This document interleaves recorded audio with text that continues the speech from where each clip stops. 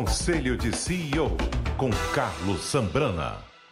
Olá, sejam bem-vindas e bem-vindos ao Conselho de CEO, o programa que está trazendo as principais lideranças empresariais do Brasil para falar sobre empreendedorismo, gestão, carreira, liderança e, claro, escutar os seus conselhos. Mas antes disso, fiquem ligados. Se você ainda não baixou o PanFlix, baixe já na sua loja de aplicativos. E o nosso convidado de hoje tem uma história sensacional de empreendedorismo.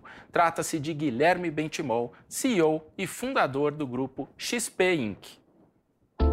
Nos últimos anos, uma leva de novos empreendedores surgiu criando empresas que mudaram mercados e reinventaram a forma de fazer negócios. E um dos principais expoentes desse movimento é o carioca Guilherme Benchimol. Em 2001, ele fundou a XP Investimentos em uma pequena sala na cidade de Porto Alegre. Com poucos recursos, dava aulas de como investir na bolsa e vendia os cursos de porta em porta.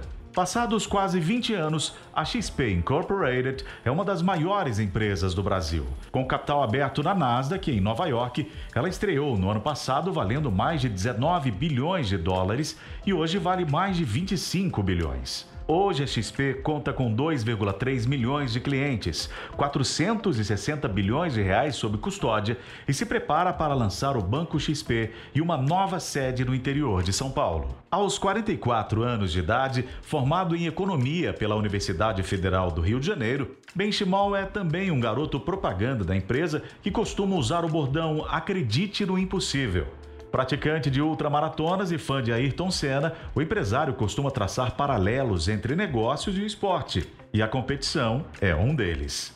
Não à toa, foi eleito em 2018 como uma das 50 pessoas mais influentes do mundo pela agência de notícias Bloomberg. E a gente já está aqui com o Guilherme Benchimol. Guilherme, prazer recebê-lo no Conselho de CEO. Prazer é todo meu, Carlos. E depois dessas imagens todas, eu fiquei até com saudade de correr minhas ultramaratonas. Já faz tempo que você não corre? Já faz um tempinho, já faz uns 7, 8 meses, mais ou menos, que eu não corro nada. Mas quando acabar essa pandemia, você volta. Vou voltar, sim, sem dúvida. Estou treinando, pelo menos. Isso é bom.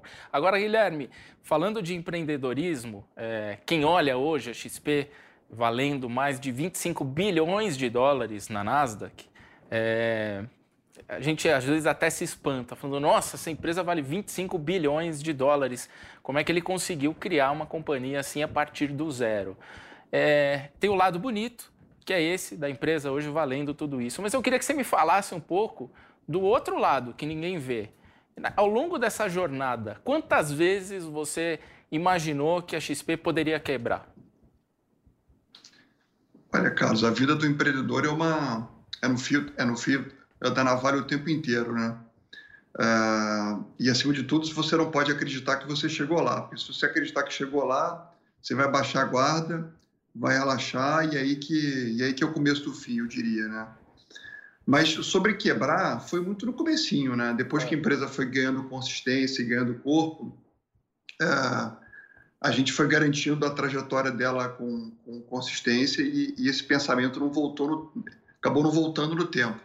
Mas como você muito bem comentou no começo, eu comecei com 10 mil reais no bolso, era uma salinha que tinha 25 metros quadrados, então eu não tinha naquela época apoio de fundo de investimento, eu não tinha nenhum mentor, então eu tive que aprender a me virar sozinho, né? Então nesse momento ali teve uns 2 anos de vida muito difícil, onde eu me lembro que no final de 2002 eu estava sentado em frente à minha escrivaninha, eu morava num kitnet em Porto Alegre, fazendo meu currículo, porque eu estava quase quebrando, né? Eu tive que vender meu carro e assim por diante. Então, eu diria que eu comecei como todo empreendedor comum do Brasil.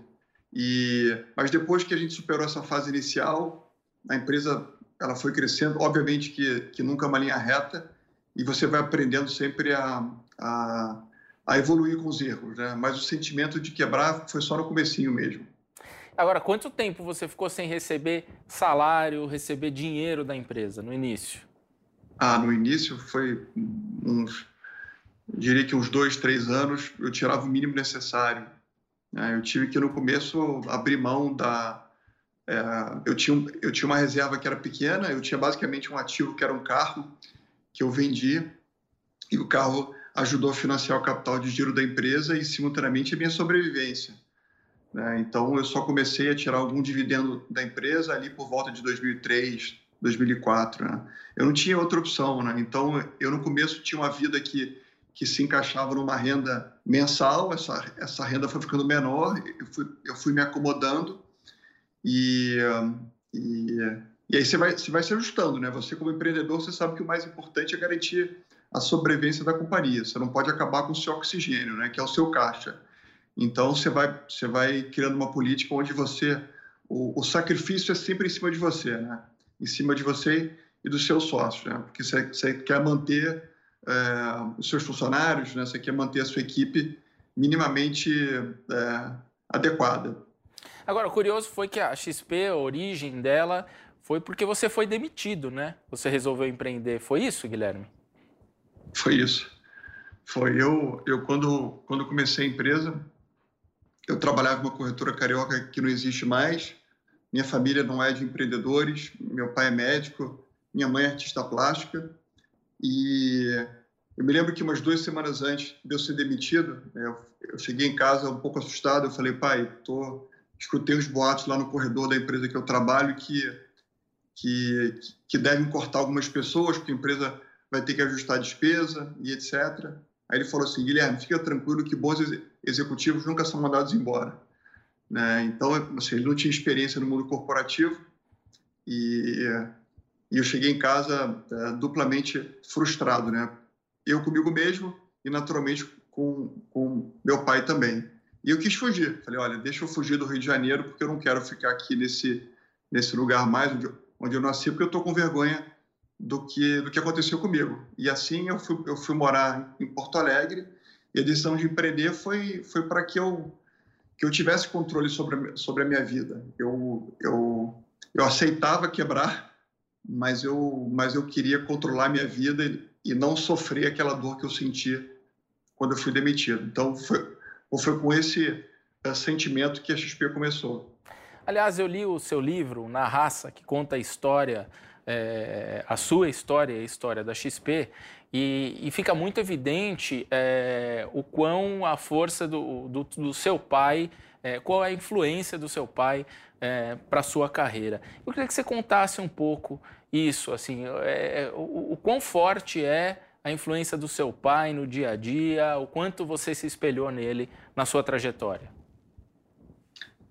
Carlos, meu pai sempre foi um trabalhador muito raçudo, né? Além de muito competente. Então, eu cresci a vida inteira vendo ele acordar cedo, dormir tarde. Ele é médico, né? Então, não tinha fim de semana. Eu diria que o sonho dele era que eu talvez tivesse me transformado em médico e seguido a carreira que meu avô seguiu, né? Então, meu avô era médico, meu pai virou médico e eu acabei mudando a trajetória. Mas eu sempre me espelhei nele no comprometimento que ele tinha com a atividade que ele fazia.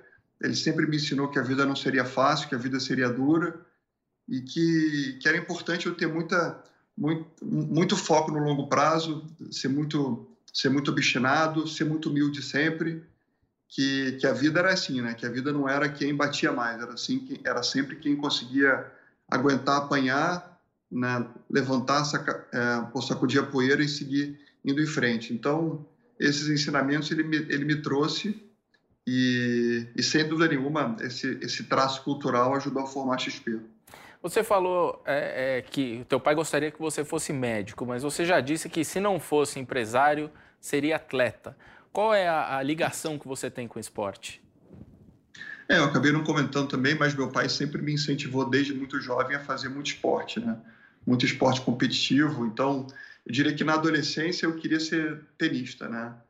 E meu pai me estimulava a ser tenista, entre aspas, até eu começar a ir mal no colégio. Aí, quando eu comecei a ir mal no colégio, ele foi tirando as aulas de tênis e assim foi. Então, assim, eu diria que o esporte ajuda muito, né? O esporte te ajuda a conhecer quase como a vida real funciona, né? Porque tem dia que você está bem, que você ganha, você tem dia que você está mal, você tem que ter... você tem que se preparar, você tem que montar uma estratégia. Então, são coisas que na vida empresarial são muito parecidas, né? Então, eu diria que que meu pai me ajudou a entrar nesse mundo, a me estimular. E a vida real você tem que aprender a ser competitivo, né? Se você não for competitivo, você não vai vencer as batalhas que a vida vai te impor, né? Então, eu sempre deixo essa dica, né? Estimulem seus filhos a fazerem esporte, façam esporte, além de ser algo que vai deixar a sua vida mais feliz, né? Você vai ter mais saúde, você vai trazer muitos ensinamentos práticos também. Você, agora voltando a falar um pouco da XP, depois das dificuldades nos primeiros anos, quando é que foi o estalo, assim, teve um dia assim, que você teve um estalo de disse, essa empresa vai virar? Teve alguma ocasião, assim, que você decidiu ou percebeu que, de fato, a XP ia decolar? Carlos, quando começou a empresa, né, bem no comecinho, eu diria que quando a gente teve essa visão de ensinar as pessoas, foi quando eu senti que eu estava empreendendo de verdade, né? Porque como empreendedor, se você não faz lucro líquido, né, você não sente que você está empreendendo. Então, no começo era só prejuízo. Então, quando a gente começou a dar aula, quando eu comecei a dar aula e comecei a perceber que o caminho era ensinar, e a consequência de ensinar bem ensinado era converter aqueles alunos em clientes nossos, ali eu senti que eu estava empreendendo. Mas eu só senti mesmo que o projeto começou a ter robustez de verdade em 2010, quando um fundo britânico, a ACT, entrou como acionista nosso. Que aí teve um selo de qualidade de um investidor externo que entrou, aportou 100 milhões de reais na companhia. Nosso valor de mercado na época eram 500 milhões de reais. Então, ali foi quando eu senti que a coisa tinha ficado sério mesmo, né? Porque até lá era a gente empreendendo carreira solo, né? Você não tinha... Sim, a gente investia no mês seguinte ou nos meses seguintes, se nos meses anteriores a gente havia acumulado sobra de caixa. Então, a vida, quando você é sozinho, é muito mais dura. Então, quando entrou esse investidor, teve um selo de qualidade e aquilo realmente trouxe a sensação de que o projeto tinha ficado, de fato, muito sólido. Mas quando você acha que foi o gatilho para ganhar mais clientes, trazer mais produtos, enfim? Conta um pouco dessa evolução da XP. Porque a XP era uma corretora, acabou virando uma empresa que tem atuação em vários segmentos, obviamente no mercado financeiro. Olha, o gatilho veio quando a gente por 7 anos foi agente autônomo, né? Então, em 2007, a gente comprou a última corretora do ranking da Bolsa Brasileira, que era a corretora American Invest, uma corretora que tinha 3 funcionários, literalmente. E a gente começou a montar a nossa corretora a partir dessa compra. E quando a gente começou a desenhar uma corretora que pudesse atender agentes autônomos da forma como não atendiam a gente foi entendendo que cada vez mais essa profissão era uma profissão que carecia de mais produtos, de uma experiência mais inteligente. Então, eu diria que foi um processo que começou em 2007 e segue evoluindo até hoje, mas foi muita necessidade nossa, né? O fato de ter uma corretora, de ter custo fixo, de ter que construir uma experiência que pudesse ajudar o cliente a ser mais fiel à nossa empresa. E aí, quando você vai entendendo a concentração bancária no Brasil, e ali em 2007 eu diria que era em torno de 99% do que se poupava no Brasil era basicamente nos bancos comerciais brasileiros. Quando você vai tendo esse entendimento e você tem um chassi, que é a corretora de valores, que te permite cada vez mais avançar naquela direção, você vai linkando os pontos, né? Então, eu diria que não teve uma grande data. Teve o fato, sim, de ter a corretora e de ter uma visão macro que pudesse cada vez mais ajudar o cliente a investir melhor e cada vez mais ajudar o agente autônomo a ser mais bem-sucedido. Aí foi uma construção na sequência. Agora, a entrada também, você teve uma entrada de um sócio relevante que foi o Itaú. Isso trouxe uma chancela também para a empresa, não trouxe, Guilherme? Sem dúvida, sem dúvida. Eu diria que, assim, hoje em dia, ainda tem uma concentração bancária muito grande no Brasil e tem uma dificuldade dos investidores como um todo de confiarem numa empresa independente, de confiarem numa corretora de valores. A vida inteira se acreditou que corretora de valores era uma casa de risco, né, onde você ia comprar e vender ações. Então, a gente, quando fez a operação com o Itaú, a gente teve esse intuito, né? Esse intuito de mostrar credibilidade, ao invés de abrirmos capital na Bolsa Brasileira, que era o que a gente ia fazer naquele momento, a gente entendeu que era mais inteligente ter o Itaú como acionista, porque vinha com um selo de qualidade, né? Então, foi isso que a gente fez lá 4 anos atrás. Então, ajudou a gente, sem dúvida nenhuma, a ganhar mais robustez e a trazer mais confiança do investidor como um todo. Uma coisa que eu gostaria de saber é que a XP sempre foi muito crítica aos bancos, né? ao sistema, enfim, a concentração dos investimentos nos grandes bancos. E a XP está pronta, já recebeu autorização, inclusive, para operar como banco também, que é o Banco XP. Não tem um conflito aí de discurso, Guilherme? Olha, eu acho que não, né?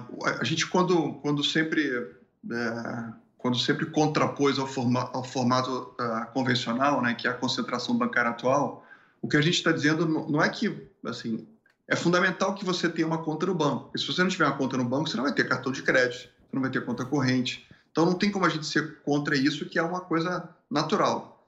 Mas quando você investe no banco, normalmente você vai investir através de um gerente de banco. Ele tem as suas metas, que são metas muitas vezes não alinhadas com seus interesses, são metas alinhadas com o banco. Normalmente, os bancos eles são muito mais fechados do que as corretoras independentes. Eles te cobram tarifas muito mais elevadas. Então, o que a gente sempre atacava no bom sentido era justamente esse conceito, né? O conceito de que se você quisesse investir, você ia ter muito mais acesso a produtos, a serviços melhores se você tivesse numa corretora. Não obstante a isso, né, são quase 2,5 milhões de pessoas que investem com a gente. Essas pessoas elas são obrigadas a ter uma conta corrente no banco. Então, a gente não oferece essa facilidade que você só consegue dentro do banco comercial. Então, lá você consegue investir e você consegue ter a facilidade do banking convencional que eles oferecem. O que a gente vai entrar agora é justamente mantendo tudo aquilo que nos trouxe até aqui, mas também incluindo os serviços bancários que podem ajudar o cliente a ter uma relação concentrada na gente e ter uma vida mais fácil, né? Afinal de contas, você vai ter um cartão de crédito inteligente, você vai poder transferir dinheiro, você paga a conta e etc, etc. Ou seja, a gente vai continuar sendo a mesma empresa independente, focada no investimento, mas você, como cliente nosso, se quiser, você vai ter a conta corrente e todos os seus benefícios por trás, dentro de um conceito super inteligente, tá? Sem tarifa, com juros muito baixos e assim por diante. Então, assim, eu acho que é bem diferente do que a gente enxerga que os bancos comerciais oferecem. Agora, falando de pandemia, essa pandemia, em março, a Bolsa desabou, todo mundo achou que era o fim do mundo e, de repente, surpreendentemente, a Bolsa voltou a subir e recuperou tudo que tinha perdido lá atrás. Como é que foi para a XP, como é que foram esses momentos para a XP e que nova companhia surge depois dessa pandemia? Eu diria que a pandemia foi um desafio muito grande, né? Não só porque obrigou a gente a ficar preso em casa, mas porque, enfim, a gente viu amigos que eram próximos terem contato com a doença, que a gente viu o estado do Brasil, né? Então, eu diria que foi muito duro, vem sendo muito duro, inclusive. Como empreendedor, eu diria que também foi um susto muito grande, né? Afinal de contas, a gente teve que se preocupar acima de tudo, com a saúde das pessoas, garantindo que todo mundo ficasse em lugar seguro, ficasse nas suas casas. E não é trivial colocar 3 mil funcionários em casa em 10 dias, entre 10 dias e 2 semanas. Então, naquele momento ali, eu até achei que a gente não ia conseguir, né? Assim, mesmo eu que sou super otimista, achei que o desafio não era tão trivial assim. Mas os dias foram avançando, a gente foi vendo que a empresa foi melhorando, a gente foi se adaptando a uma nova rotina e hoje em dia eu posso afirmar que, sem sombra de dúvida, que a empresa está melhor do que estava antes da pandemia. A gente está mais organizado, a gente consegue focar naqueles pontos mais relevantes, a gente ficou mais produtivo, as pessoas sentem que elas têm, mesmo ainda sem a liberdade que a gente tinha anteriormente, elas sentem que tem mais qualidade de vida. Então, a gente viu que voltar ao formato anterior seria desperdiçar uma crise. É possível, sim, construir o meio do caminho entre aquela vida anterior que a gente tinha e essa vida atual. E até por isso que a gente veio com um conceito que é a Vila XP, que é justamente encontrar esse meio do caminho, né? A gente quer ter um ponto de encontro nosso que seja inspirador, que possa falar de cultura, que possa trocar melhores práticas, que possa fazer o onboarding das pessoas, mas o bater ponto, né, que é o dia a dia das pessoas, a gente entende que isso tem que funcionar, isso possa funcionar mais de forma descentralizada, ou seja, cada um nas suas casas, morando onde quiser, e isso tudo traz mais qualidade de vida novamente, e com mais qualidade de vida a gente entende que as pessoas entreguem muito mais resultado. Então, esse é o futuro que a gente enxerga. Aliás, explica para quem está escutando a gente, assistindo ao programa, o que é a Vila XP. A Vila XP é um projeto de vocês para construir uma sede no interior de São Paulo, né? Como é que seria esse projeto? Quando que vai ficar pronto? Enfim, conta um pouco para a gente os detalhes da Vila XP. A Vila XP é uma sede nova, né? A nossa sede até então era na Faria Lima, em São Paulo. A gente tem 10 andares, são 25 mil metros quadrados. E o que a gente vai fazer é trocar essa sede de lugar. A gente vai continuar tendo um espaço importante em São Paulo, que é muito mais uma base comercial e um ponto de encontro, mas a matriz da empresa ela vai ser em São Roque. E vai ser uma sede onde as pessoas não vão ser obrigadas a ir como anteriormente. Né? Como eu comentei, é um ponto de encontro onde as pessoas vão um dia na semana, vão um dia a cada 15 dias. E o que vai ser feito lá são temas que a gente entende que é importante ser feito fisicamente, né? Que é, de novo, troca de melhores práticas, lançar projetos, falar de cultura, se aproximar das pessoas. Mas essa sede não vai ser uma sede que vai ter aquela mesa tradicional que você senta e você trabalha, né? Uma sede inspiradora, integrada com a natureza, com muita quadra de esporte, com muitos ambientes onde fica agradável você ir até lá. Então, nesse formato é o que a gente entende ou seja, a gente vai construir uma nova forma de trabalhar, né? Não é aquela forma fria e dura que acontece quando você trabalha em uma empresa que existe na capital, né? É um formato onde as pessoas se sentem mais esperadas e com muito mais liberdade. Então, esse é o conceito que a gente vai trazer a partir de agora. E já tem data para começar a construção? A construção começa daqui a uns 2 meses e são várias fases, né? A gente acredita que a fase 1 ela vai estar pronta no final do ano que vem. Né? Fase 1 já pode começar aí lá na Já pode começar a frequentar, exatamente. Né? Mas foi rápida essa decisão? Foi acelerada pela pandemia ou vocês já tinham a ideia de fazer isso? Não, a gente fez agora. Na verdade, a pandemia que nos trouxe essa oportunidade, Carlos. Então, o fato de... A gente logo quando estava no meio da epidemia, a gente começou a discutir como é que a gente ia voltar.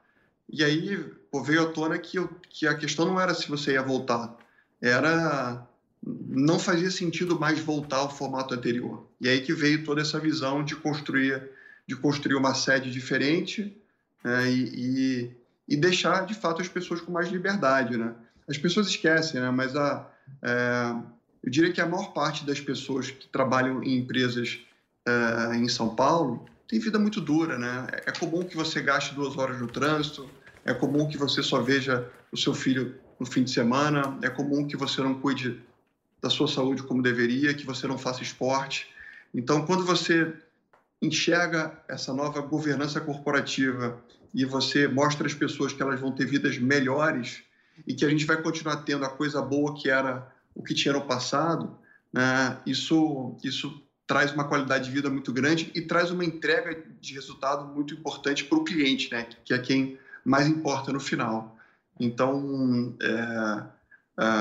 a sede ela começa a ser construída agora, são várias fases, né, como eu comentei anteriormente, e a fase 1 termina no final do ano que vem, onde a gente começa a testar a vila e começa a formar as novas fases na sequência.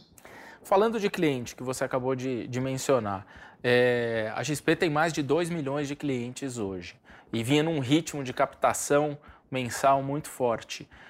Com a pandemia, continuou esse ritmo? Em que média que está o nível de captação de novos clientes e também de dinheiro sob custódia?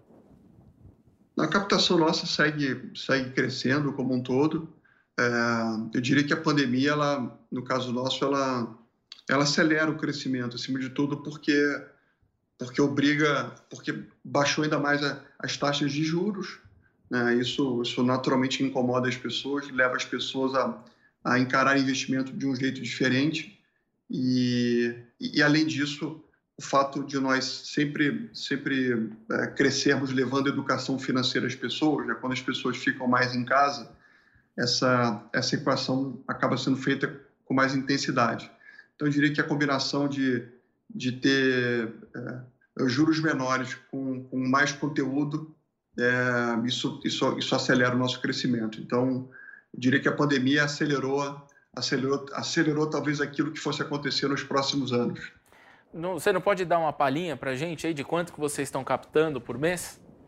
A gente não pode, a gente é uma empresa listada, então, infelizmente, essa informação só no final de cada trimestre. E no último trimestre, como é que foi o desempenho?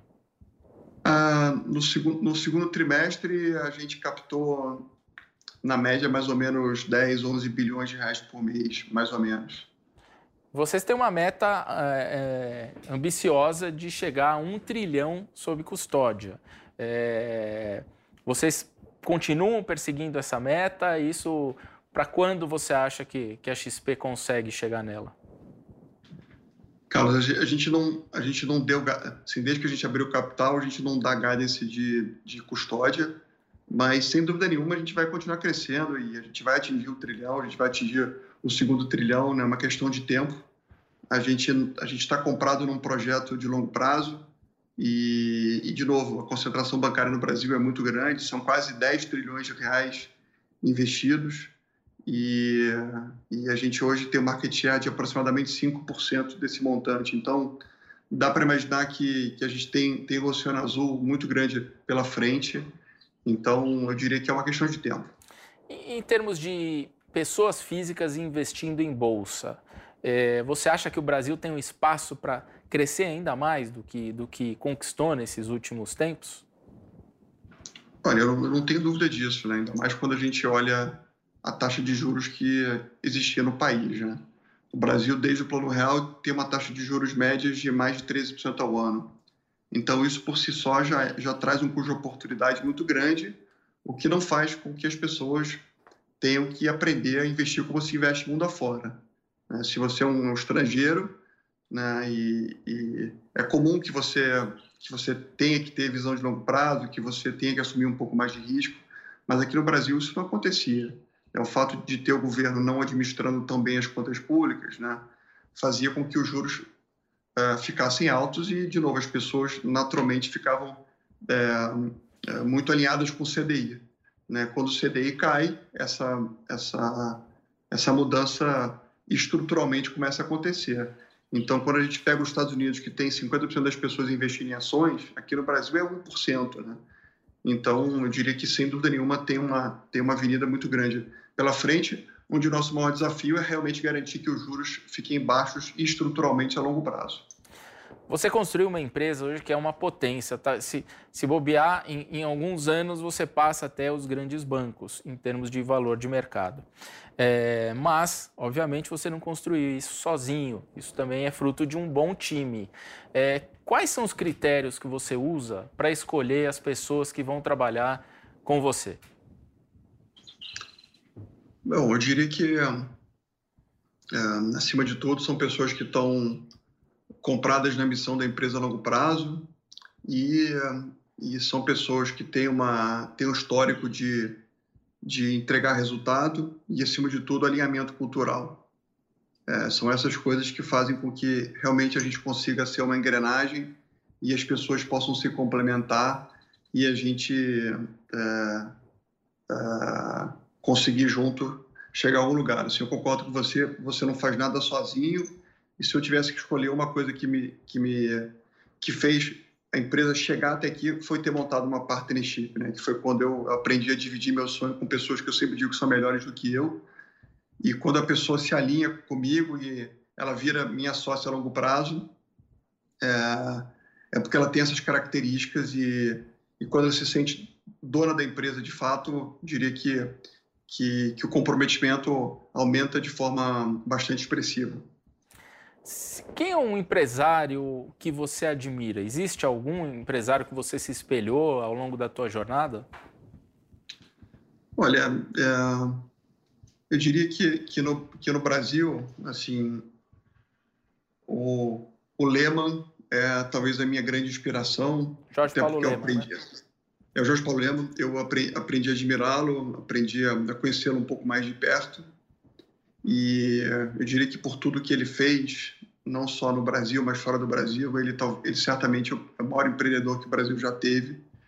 E sem dúvida nenhuma, as empresas que ele construiu ocuparam um espaço importante mundialmente, né? Então, se eu tivesse que escolher alguém, escolheria ele. A gente está caminhando para o final, Guilherme, do programa, e, como diz o nome do programa, Conselho de CEO, a gente quer escutar o seu conselho, principalmente para aquele empresário que está enxergando oportunidades e também para aquele que está passando por dificuldades. O que você diria para eles? Olha, eu diria que o Conselho de CEO controle muito bem o seu custo fixo, é ele que vai te matar. Aliás, ele que pode te matar em algum momento. É fundamental que você possa cuidar bem da cultura da sua empresa. Eu diria que é isso que a longo prazo faz a diferença. Se você começar a contratar pessoas que gerem resultado no curto prazo, mas que não comungam desses valores, em algum momento você vai começar a criar muitas confusões internas e no final não vai dar certo. E, acima de tudo, se mantenha humilde e bastante flexível. Assim, é importante que você tenha uma postura de capim, né? E nunca de bambu. O capim é aquele vegetal que se adapta com muita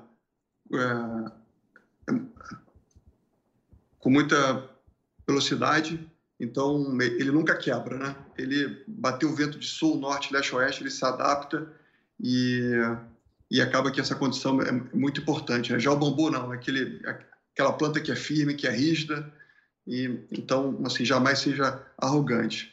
Então, eu diria que esses são os conselhos que eu deixaria a todos vocês. Maravilha. Guilherme, muito obrigado pela sua presença hoje no Conselho de CEO. Acho que foi uma aula para todo mundo que está escutando ou assistindo esse programa. Obrigado, Carlos. A gente se vê em breve. Nos vemos. E o Conselho de CEO dessa semana fica por aqui. Lembrando que todo o papo com o Guilherme Benchimol fica disponível gratuitamente no aplicativo PanFlix. Então, se você ainda não baixou, corre lá na sua loja de aplicativos e faça já o download. Na semana que vem, estaremos de volta com mais um grande entrevistado aqui no Conselho de CEO. Te espero aqui. Até mais.